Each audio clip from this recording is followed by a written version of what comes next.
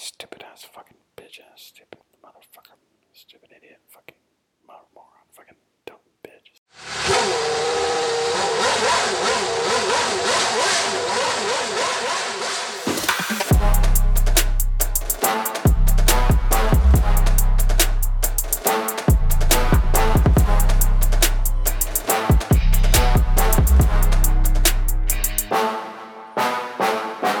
Welcome, everybody, to another episode of the Eaton Asphalt Podcast. As always, I am your co-host, Ian. And I'm Marco. And Marco, I haven't been able to, exhale very well for the last, I don't know how many days. Obviously, I mean, we had so much action. We have so many talking points. We got Carlos Sainz getting his first win. Guan Yu Zhou looking like he was probably dead live. And too much time passed to where I kind of convinced myself. I was like, all right, well, we need a new Alfa Romeo driver. Rest in peace. Kubica. Bring back Giga Kubica. We had Alex Albon going to the hospital. We had Ferrari fucking up strategy again. We had Danny Ricciardo underperforming for McLaren. Let's get into all of it. But first off, I mean, how are you feeling? What's your take of the past weekend? Where's the Marco brain right now? I feel like people describe certain races as a roller coaster of a race. This was the epitome of a roller coaster race. More importantly, because most roller coasters go upside down, and we saw that this weekend. So this really felt like we were watching a roller coaster just accidentally. And yeah, I mean, that would have been one of the first times I've seen a live death. So thank goodness I kept that streak going on, that it did not happen. Actually, no, that did end a couple weeks ago. For George the Groundhog. But a live human death was, R.I.P. Yeah. R.I.P. to George the homie. Yeah, man. Like there were I remember thinking midway through this race, be like, I don't need this is going to be hard to prep a podcast for because there are so many things that we need to talk about. So let's get into all of them right now. For this episode of the Eaton Asphalt Podcast, we'll give you our good, bad, and ugly of the weekend. We'll talk about our race recap, some race haikus, our race predictions recap, which I am massively dreading because of Marco's past weekend, and finally we'll look ahead to the Austrian Grand Preview because we are racing in the Red Bull Ring in just a couple days here. So let's get right into it. All right, good, bad, ugly. Marco, why don't you start us off? I would love to. My good is going to be me and my big old brain, baby. I could not. I really tried to think of something outside of my stellar performance. Like Sainz had a stellar performance. I had a stellar performance for my race predictions. And I just would be doing myself a disservice if I did not choose myself. So I think at one point we were texting each other. I was about to sweep the board. Like everything was in place for this potentially to be the first, 6 for 6 or 8 for 8, whatever we do. 8 for 8, yeah. Yeah, a couple things didn't go my way, but I think I was shocked and super surprised at the amount, but it was more of the ones that I did get right were, I think, long shots. And I think that we had so many of those happening that, it's not typical. Like if a lot of the times if one of us does chalk and it's like, oh man, like we had max pull, max win, max blah, blah, blah, or something like that. That's understandable. But these were first timers for a lot of those. So I just wanted to give myself a little pat on the back. That was shocking. And I feel like if I chose this week to actually bet on Formula One, I think I'd probably have to quit my job because I would have been some massive payouts for sure. Definitely. So we are recording on Wednesday, which is later because we took some time off for the holiday, the 4th of July holiday. I have been spending a lot of time thinking about how I want to twist this and spin this so that you don't get full points. One of the ways that I thought of was, hey, we're celebrating the 4th of July weekend. Why are we, taking something so seriously as something that came from British, or from Britain? We should I would say throw these away. I thought that was kind of my leading one. That's a good lead.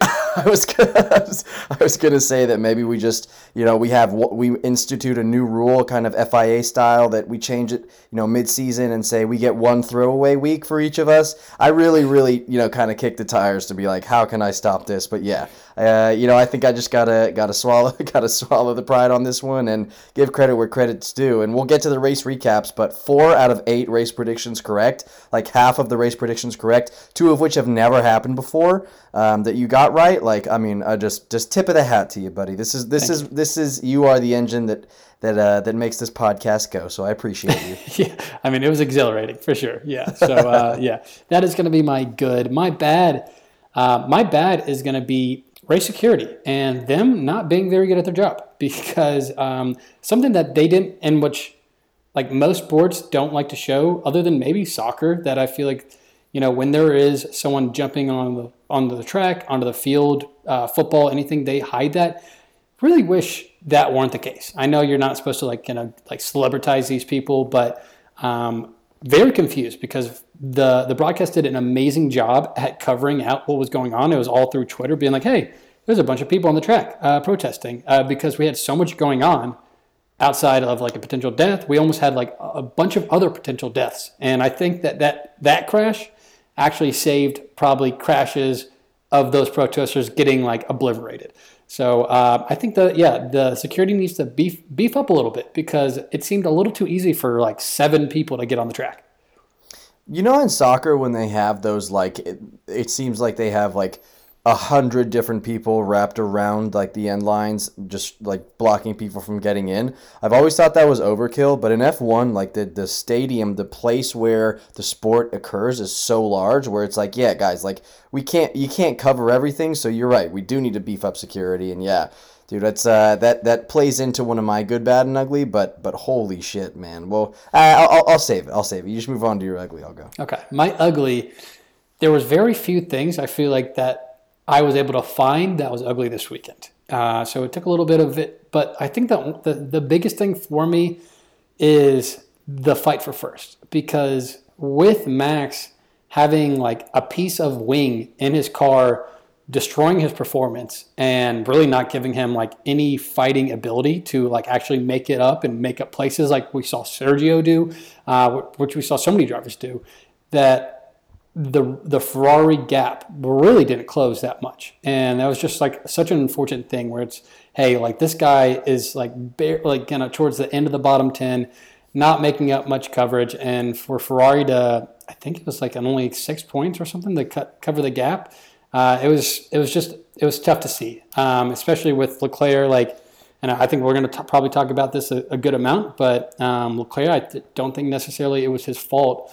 But not having a great strategy, I think some decisions throughout the race were causing some, or lack of decisions, I would say, from the Ferrari paddock that caused him some places in the race. So, I mean, when you have a driver like that with Max that just has something broken in his car, and you can only make up those certain amount of points, it just doesn't bode well for the rest of the season, when probably that's not going to happen too often. 100%. Unless you're way faster than the Red Bull, which you're not, you need to capitalize on times where stuff doesn't go wrong for your opponents. And yeah, not being able to do that, especially for Charles, was sick. I don't want to talk too much about that, because I'm going to get to that in my good, bad, and ugly as well. Oh God, we had some pretty similar overlap here. But yeah, let me kick off my good, bad, and ugly here. My good is going to be red flags, because as you said, red flags typically are not what you want to see, just in general throughout the race weekend, but thank God that we had them, because if we didn't, I think there would be several different dead protesters and some red-colored front wings that weren't necessarily supposed to be like that on the Silverstone tarmac. So Just Stop Oil was the group that caused the disruption. They say they won't stop disrupting public events until the UK stops attempting new oil projects, or stops accepting or starting new oil projects. F1 sort of tried to like weirdly cover it up, because in their statement they said we had some protesters that attempted to come onto the track, even though like they clearly succeeded, right? You can kind of use this like semantic argument for anything, like, oh yeah, I was my friends attempted to go to the strip club. You don't tell them if they succeeded the attempt. Yeah, exactly. Like, unfortunately, some people tried to go to the strip club in the group that I was at last night. They're like, "Oh, did you go?" Like, well, yes, but they did attempt. I think that's the important thing is that The we should focus disappointment was the attempt. The success, Exactly. so be it. Right, yeah, that's secondary. But yeah, thank God for the red flags because it made everybody slow down and like the protesters were like taking up over half of the looked like over half of the width of the grid. And so yeah, seeing the onboard cams of the driver, like you'd be so confused of like, hey, what is going on here? Like as you're going, relatively fast, you're slowed down in a like red flag scenario, but still seeing people just sit down on the track. Man, thank God that red flag came out because, like, I get it, man. You want to draw attention. We're talking about it now. It was the talk of the town on social media and, like, news outlets for a while, but, like, no one really knew what they were protesting about. And it's like, is it worth dying? That right? Had just been so people freaking scary being on that track. Dude. I couldn't imagine. I was thinking about that. I was just like, dude, like, that has got to be seeing these guys, like, you're looking at their eyes and they're like, oh my God, I hope you move out of the way. That's got to be one of those like groupthink scenarios where everybody in the group is like, yeah, no, we're doing the right thing, guys. Like, this is what we should be doing. And then like it actually comes to the reckoning time and you're like, hey guys, no. Maybe we should maybe a couple more oil projects are like, I'm okay with that instead of like losing my life over making a statement. We picked the unlucky 7 that have to go out there. Like, everyone was like, it's a great idea. And they're like, you, and you. And they're all like, actually, can we rethink this? On second thought. I got the unlucky draw. No, thank you. My bad. Moving on to my bad. My bad is Danny Ricciardo. I love the guy.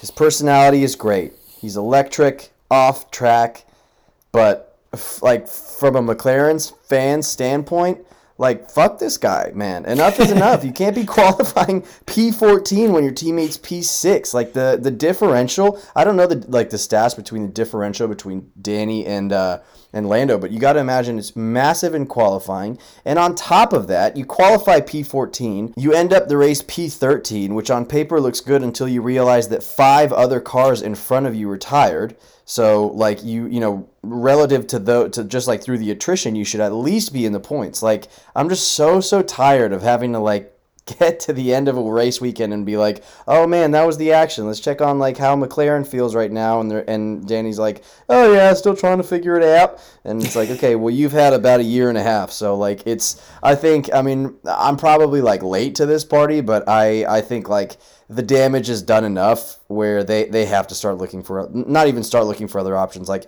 they have to bring in the other options that they already have. There's good McLaren drivers in IndyCar. There's good talent in F2. So I don't know. It's so frustrating to see this week in and week out. And now, we'll get to it in the race recap. But now Alpine, because they are somewhat in form, Esteban Ocon got a DNF, but Alpine closed the gap to just 6 points. So I don't know. You can probably hear the frustration in my voice, and I'm wish it weren't affecting me as much as it is, but it is truly all because of Danny. So I'm at the point where he's got some good graces to get back into if he's going to stay on the team. But I really think that ship has sailed. I think we'll see him in IndyCar next year. Wow. So you don't think he finally gets it to the Vegas track that he's been dying to have forever? Dude, what a kick in the nuts. Damn. What a kick in the nuts. Like, he said that 3 or 4 years ago. Yeah. And then they're just like, yeah, I want to race in Vegas. And they're like, all right, well, we're going to give it to you, but you're not good enough to race here anymore. When we say you, it's the collective you, as in the people on the grid, which you personally will not be on. Yeah. So fuck Danny Ricciardo is where I'm at right now.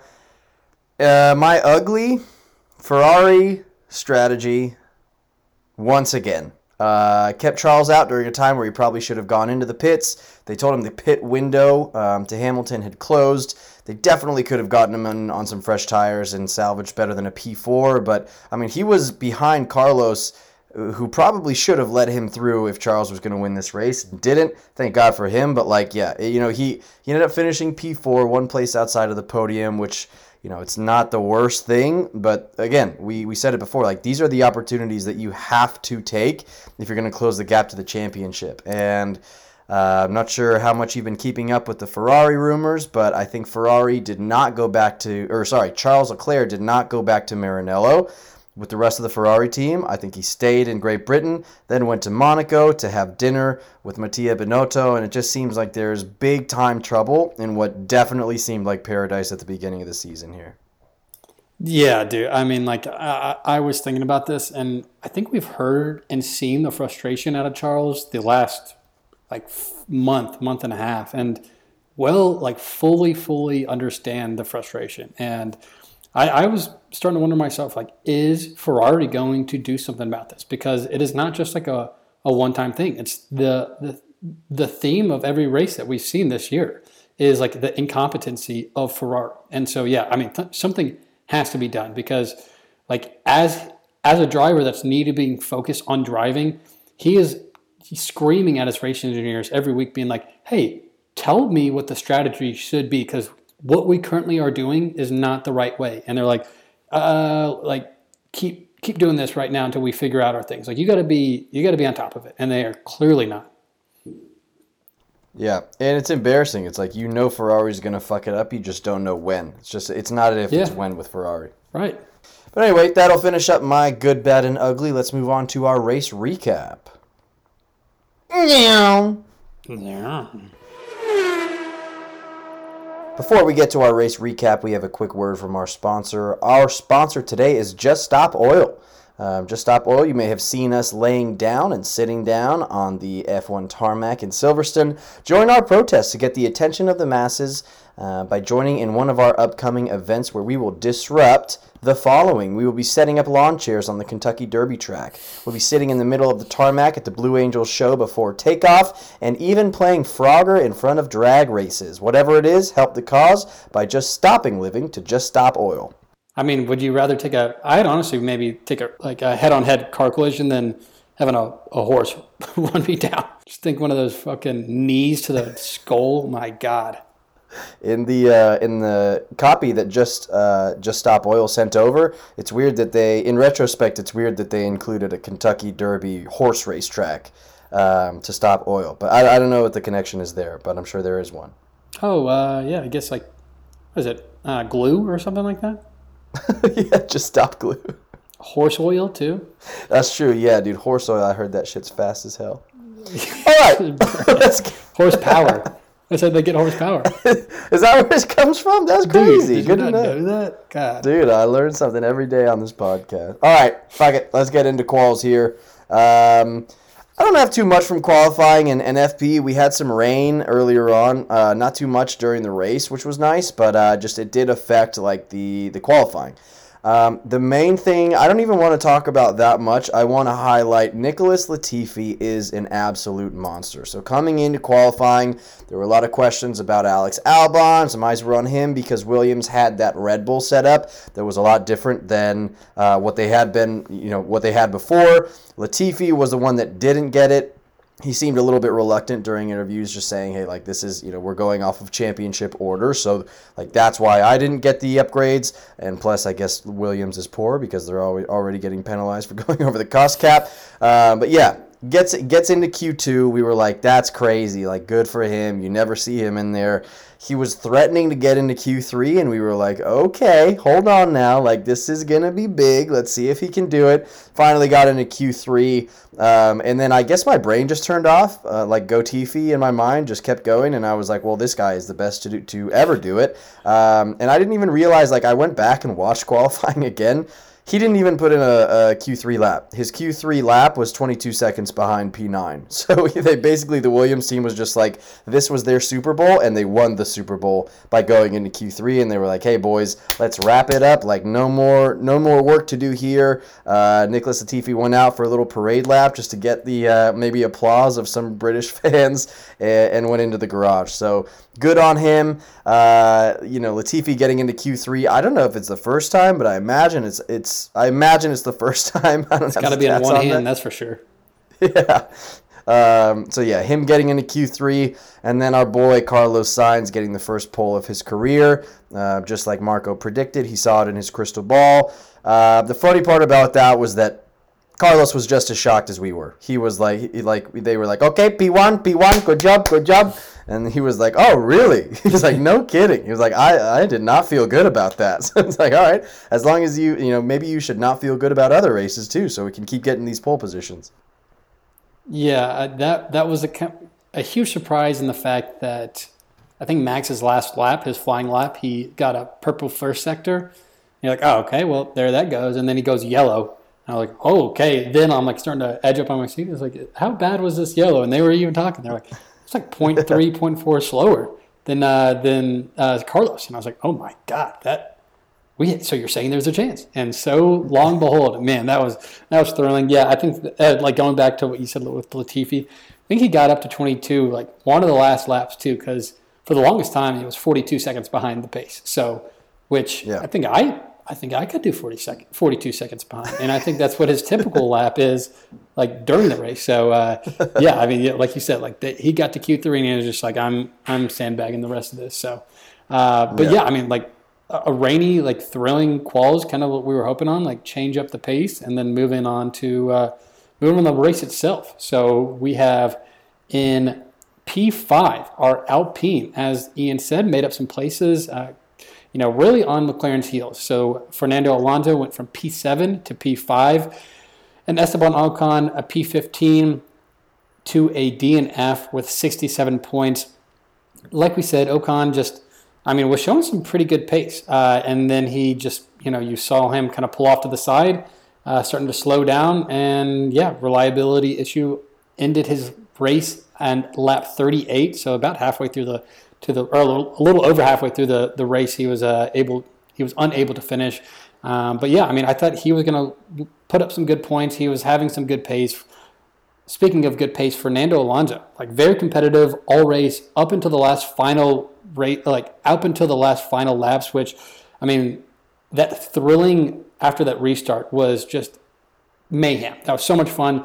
Seeing him come up as the fourth car, shooting for that like P2 through P5 fight was thrilling. Like that was one of the most fun 2, 3, 4 laps that I'd seen in a long, long time. And so, yeah, seeing him kind of pop up with the other big dogs of Ferrari, a Mercedes, and then himself was great to see. And I think probably something that we've seen this pace out of Alpine, and it's something that I think they've got to be pretty excited about relative to what we had seen or like what people thought were going into the year for them.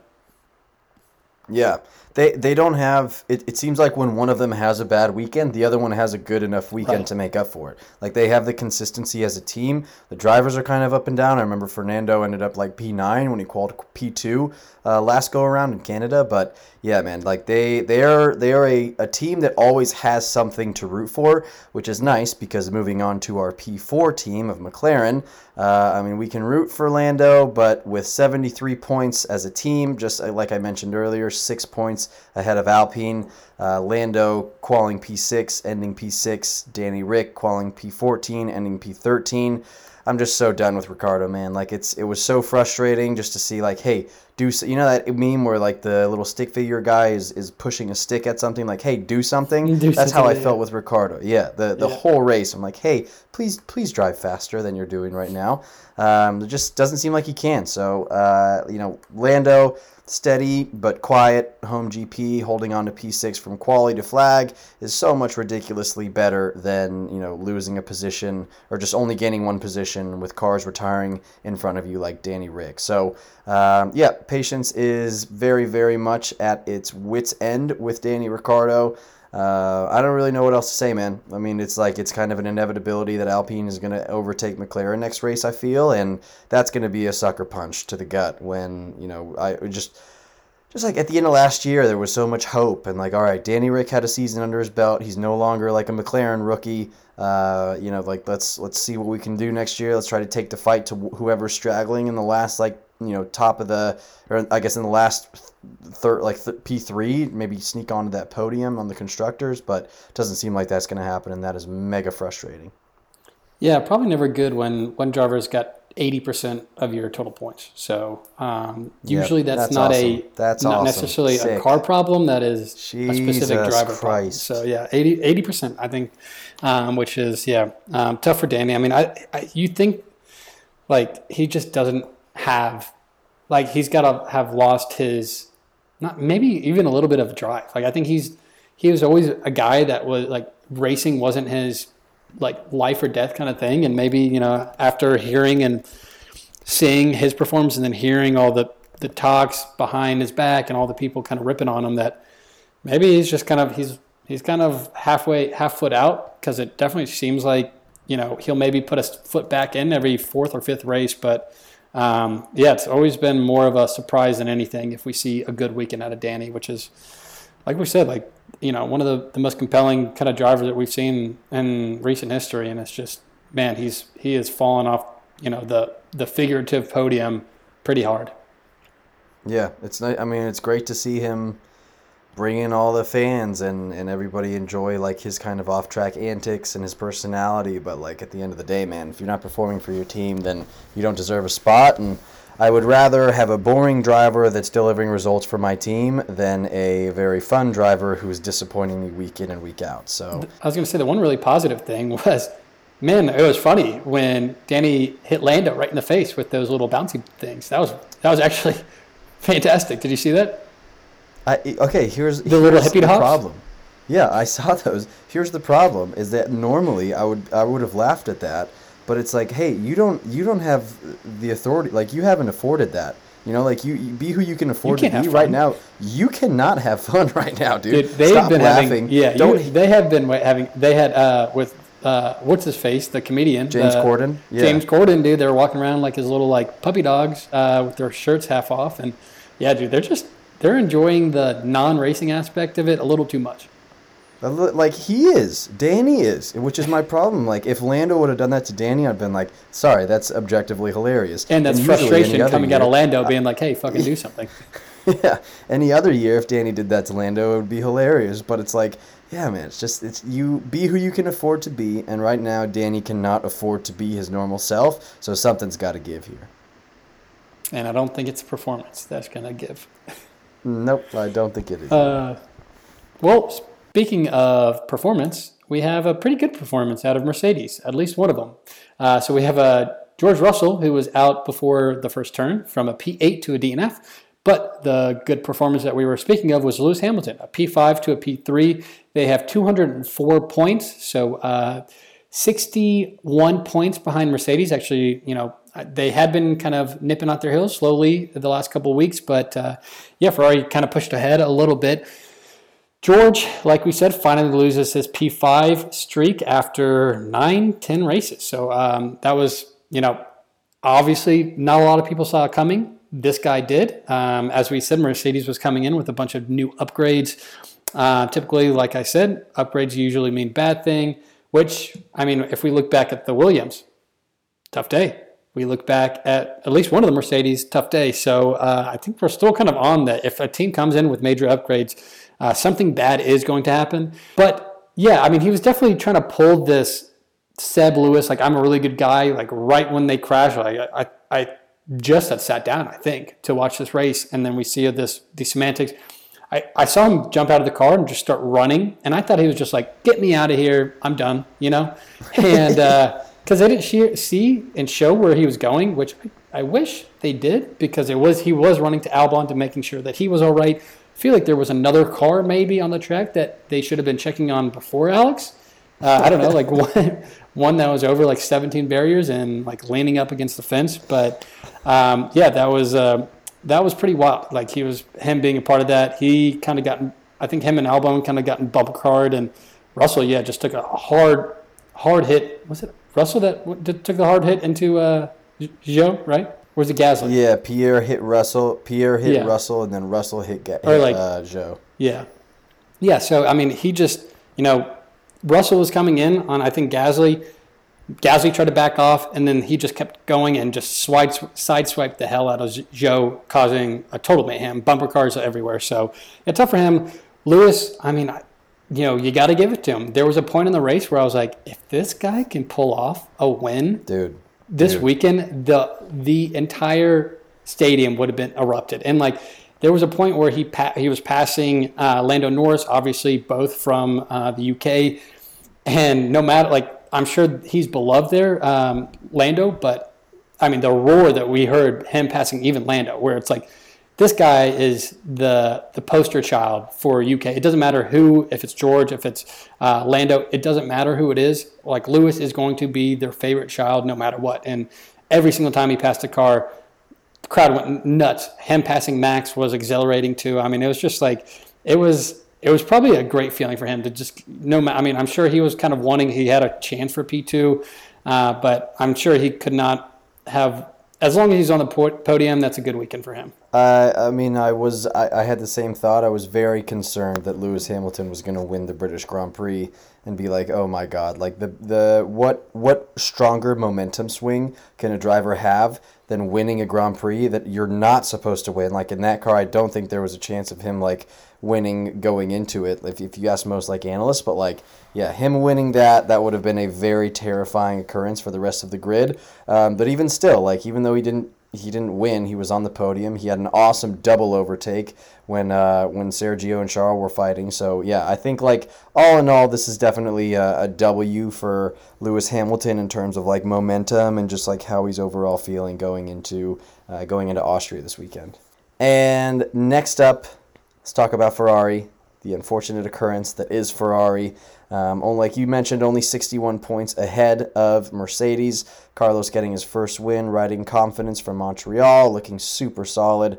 Again, first pole, first win. I think this was just a big celebration day for Carlos. The whole team was celebrating Carlos, right after the race, except for Charles Leclerc, which understandably, I think any driver would be like, hey guys, fucking enough of you guys just absolutely destroying any chance that I have of taking not even just a checkered flag, but like getting on the podium. I think he drove super well when he was left out with those old tires, but still, man, like you could tell I think there's a picture that's going to live in infamy and definitely get memed a lot where the team is taking a picture for Carlos's first win and he is just stone faced. Like he is just no emotion coming out of him except for just pure rage, and rightly so, like we said. So I don't know, man. I'm starting to get nervous for Ferrari. They have a better car than Mercedes right now, so I think that it does give a healthy buffer. But I think Ferrari is a good team that is not improving, whereas Mercedes is an okay team that is improving a lot. And so they 4 to 5 races from now, who knows where that P2, P3 setup is going to be. But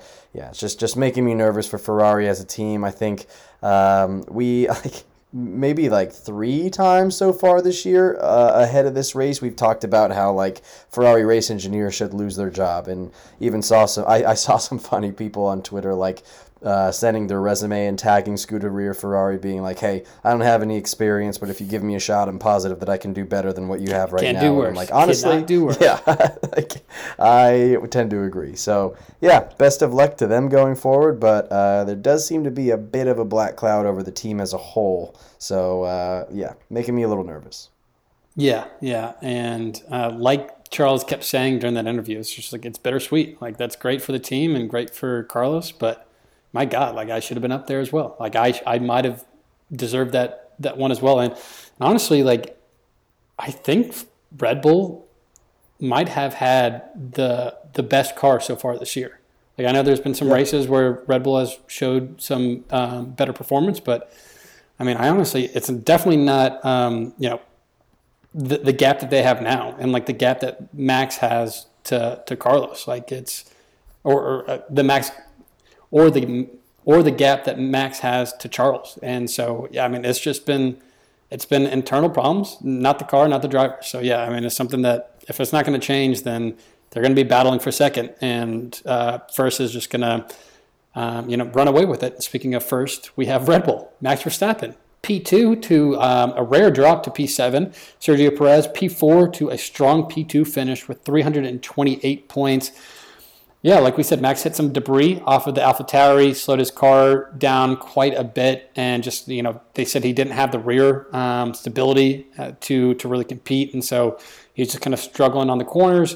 Sergio was, and I mean, to give it to Max, too, for him to still come out with P7 with having that, I would feel very rare do drivers pull that off. I bet some of the drivers just say, hey, I call it quits. There's something wrong with the car. I'm done. And it seemed like there, the listening to the radio too. I was like, is he going to quit? Like there was he was just frustrated. He's like, the tires are messed up, the car's messed up, something's wrong. Like, yeah, well, I mean, there's nothing we can do. Just going to have to fight it through. And so, yeah, I mean, props to him for still making at it at P7. Like we saw the debris. He was holding it up. What part of that Alpha Tower? It was a good chunk. So for being a tough P7, it's a strong P7. Like we said, Sergio, a P2. Those last 10 laps or so after the restart were exhilarating. I mean, I thought I was more surprised and most surprised about Carlos just breaking ahead so quick compared to the other 3 drivers. I think that was the biggest surprise to me. But man, was it fun seeing Sergio, Charles, Lewis, and then towards the end, Fernando all kind of battling in. Like it looked like a video game where it was just like passing was just so easy and so normal that it was. But everyone was being able to stick to each other until obviously Charles kind of lost performance on those hard tires, those older hards. But man, like I think that was a strong performance. I think Red Bull is walking away from this like could not have been happier for the situation that they were put in. Like I mean, obviously Ferrari cut the gap, but it could have been so much worse. And it was fault of Ferrari and just tip of the cap to Red Bull for doing that. So I think it's a little bit of both. And I think Red Bull is just sitting on top, just being like, look, Ferrari's just going to cannibalize himself the way that they're making these decisions. And we keep doing what we're doing and we, mitigate some major issues like we did on this weekend. They're going to be looking like a Mercedes Constructor Drivers Championship that we've seen the last, 7-8 years, won for themselves now. Yeah. Nope. I think just overall they don't have too much to complain about given the situation that they ran into. So, let's move on from our race recap to our haikus. All right, Marco, start us off with a haiku. Let's take a quick break from the serious stuff and get into our poetic side. I would like you to start. Okay, I'll start. My haiku is Carlos finally P1. Wait, fuck. Whoa, wrong. Carlos finally P1. That's the middle one. Sorry. It's your 7. All right. Yay, Carlos P1. Joe is somehow still alive. Best race of the year. Nice. Thanks. We are just about as close to a haiku as possible. Joe barely alive. Lewis owns Max in Britain. Signs Spicy Spaniard. Nice. Yeah, if I would have had Lewis, we would have had identical haikus. All right, good stuff. Let's get into our race predictions recap, unfortunately. Before we get to that, this part of the podcast is brought to you by, once again, PETA. PETA has been restless at trying to take down that sick puppy, Nicholas Latifi. For those of you listening that don't remember, he spit in the face of PETA and he smashed the face of a poor groundhog. We set up a massive play to prove what he did was intentional. This past race, we had multiple operatives jump onto the track to prove what Latifi did in Canada was no mistake. We put a facade saying it's about oil. It wasn't. It was about Nicholas Latifi. First of all, this man was good enough to make Q3. And second of all, he apparently does have the dexterity to avoid live animals and human beings on the track. Most people were actually giving him the benefit of the doubt when this happened in Canada, saying that he's just so bad at driving, he didn't mean to kill our beloved George the Groundhog. But in fact, he was able to miss slower and much larger human beings, and a lot more of them too. So we continue the path to get him to push out of F1 and push into jail. Hashtag fuck that guy. Oh, nice. Well, thanks, PETA. So 3 ads in 2 episodes of the Eaton Asphalt podcast. It's crazy that we're going to change that name pretty soon. Maybe the Eaton Asphalt podcast brought to you by PETA, I guess. Yeah. The Australian Grand Prix. This intense track, formerly called the Oostenrijkring, back in 1970 on an old airfield circuit, has been deemed the Red Bull Ring since around 1995. So around 1995, the famous Herman Tilke had the honor in 96 to turn the track into a shorter, more modern track, and shorter it sure is. So it is very small. We have for how small it is, 3 DRS zones, a mere 10 corners. So, that is something that we're not used to seeing, just 10 corners, 71 laps. So while it is the Red Bull Ring packs a lot into a short lap. So the first half pretty much rewards a ton of power. So the cars blast along 3 straights separated by a pair of uphill right-handers. So it's just like if your car has the horsepower to really get up these kind of uphill right-handers, that is just something that is going to really bode well. I think Red Bull has always been super, super strong, hence the Red Bull Ring, but super, super strong on this track because of that power. But then on the second half of the track, completely different. So the drivers kind of work their way downhill. The circuit almost becomes like a toboggan ride. So they're just, kind of weaving back and forth, some sharp turns as well. So they canyon through a series of quick corners, including the exhilarating Rindt right-hander, named for Austria's first F1 champion. A little bit more about this track. It is set in the natural bowl of the Styrian Mountains, so it's just like a picture perfect if you can think of Eastern European, just beautiful mountain range. This is like in the middle of this, so it's just like a very cool, idealistic type of environment to go into. It's right down the street to the museum. It is right down the street in the Museum of Graz, dedicated to the city's favorite son, Arnold Schwarzenegger. So if you were to go to the track, you're able to see some Formula One. You're able to see the legend himself, Arnold Schwarzenegger's museum. So I think it's just a really cool track. Like we said, just super small, but it is just intense. And you're going to start seeing, I think, a track like this, you're going to start seeing some major separation between the drivers. So it's you're going to see a good amount of overlapping, a lot of blue flags too. So you're just going to see the better cars are going to be way ahead. And so I don't see it really necessarily being what we saw this past race, where we're going to see potentially, unless we see these yellows and stuff, but potentially 4 or 5 guys kind of in the mix for the top 3 spots. We will see. But to talk about the weather this upcoming weekend, we have on Friday, 60% chance of rain and storms. Saturday is a high of 73 and partially cloudy, so it should be a clean day there. But Sunday, so we're kind of flipping it off from this past weekend. Sunday, 70% chance of rain and a high of 69.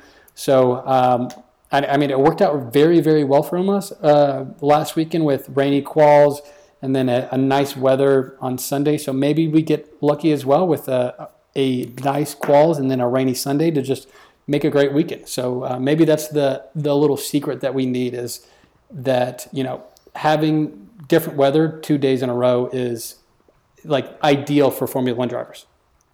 I think so. Just Formula One fans for sure, just because you can't really get all the data that you need to make informed decisions about your setup on the car. So yeah, I'm excited just about just the variability in that. I think does make for a better viewing experience, like we saw this past weekend and like we saw in Canada. So yeah, man, I'm ready for it. Austria's was I think I remember Max winning here, Valtteri's won here, Lewis obviously has won here. So I think there's a bunch of different people that like this track. Given it's a short one, you don't really have to remember all the 22 different laps or different turns rather that you have to remember in a place like Jeddah or something like that. But yeah, I think there's nothing but excitement as always, especially with how much excitement we saw in the British Grand Prix. I think, call me crazy, but I think that Alex Albon may not race, because even though Zhou had the big TV attention crash that got all the attention, I think Albon got T-boned, in that dust up. So I think he might not be racing. There's a bunch of different stuff that we're going to wait to see how it plays out on this coming weekend. So I think that's all we have coming up. That was a big episode recapping Britain and looking ahead to Austria. But any last words before we send the people off into the weekend?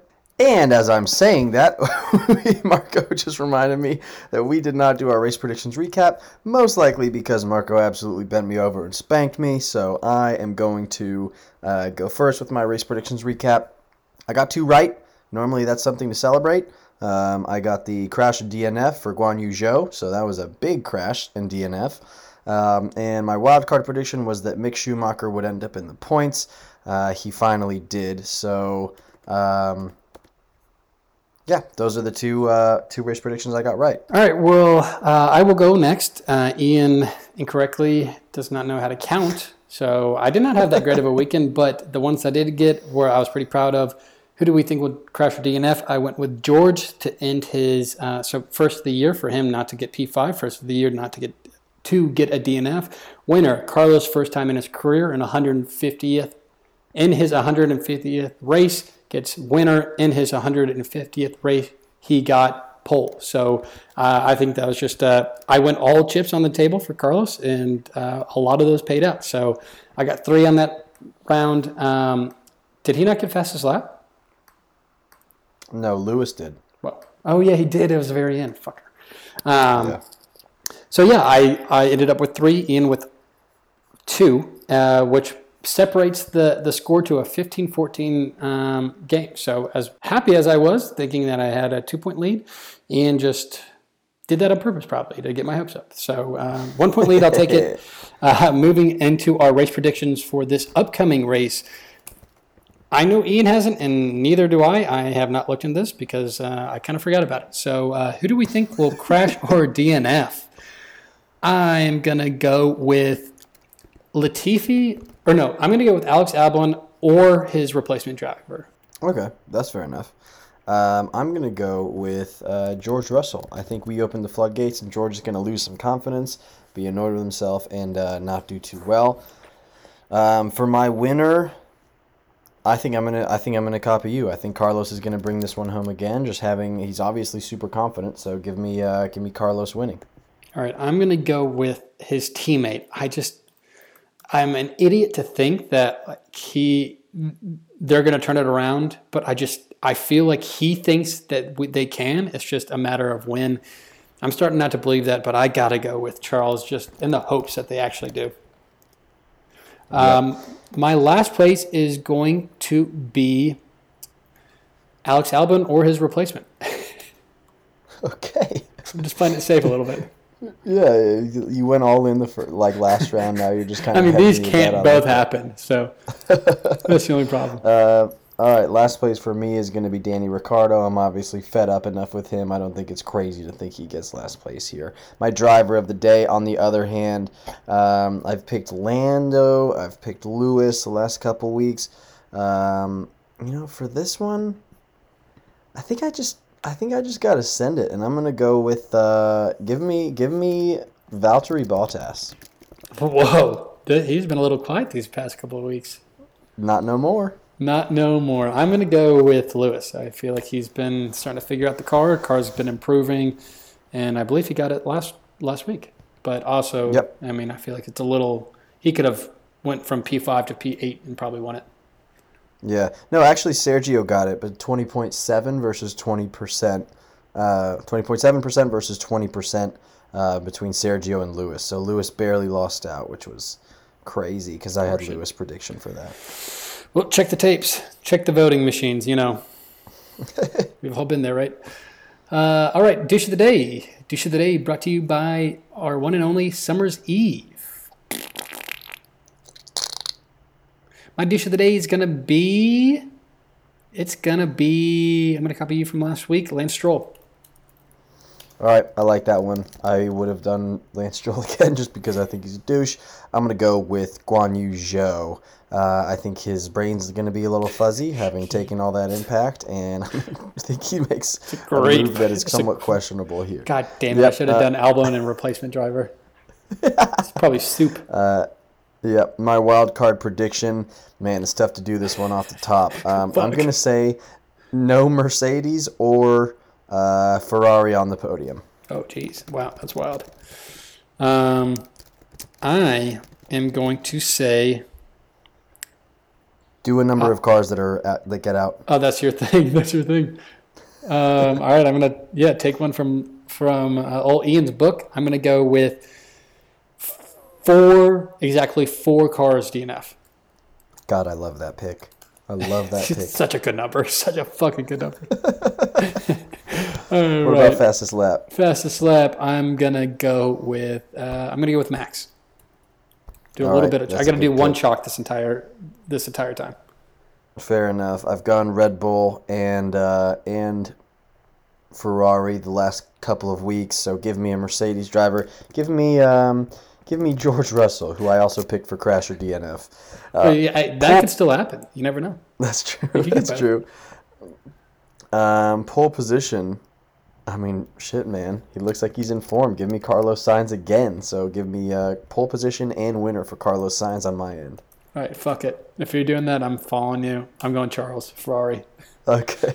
Dude, Ferrari gets poles. That's their thing. It's just they don't know how to race on Sunday. Yeah, man. They've gotten 7 out of the 10 poles for this season, and so the fact that they only have, I think, like 3 wins is so atrocious. But yeah, man. I think that'll wrap up our race predictions.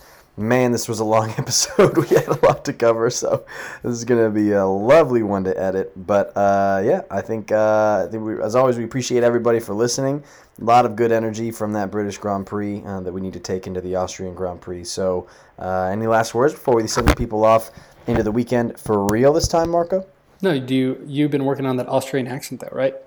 To send us home? I don't even know what they speak over there. Is it Austrian, the language? German? I think it's German. Is it? I don't Austrian think. Do something what like Arnold would say. Oh, well, they say that the official language is German. So how about that? Look at that. All right. I learned something. We should end this episode every day on this podcast. Yeah. Let's get out of here. All right. See you, assholes. See you, assholes.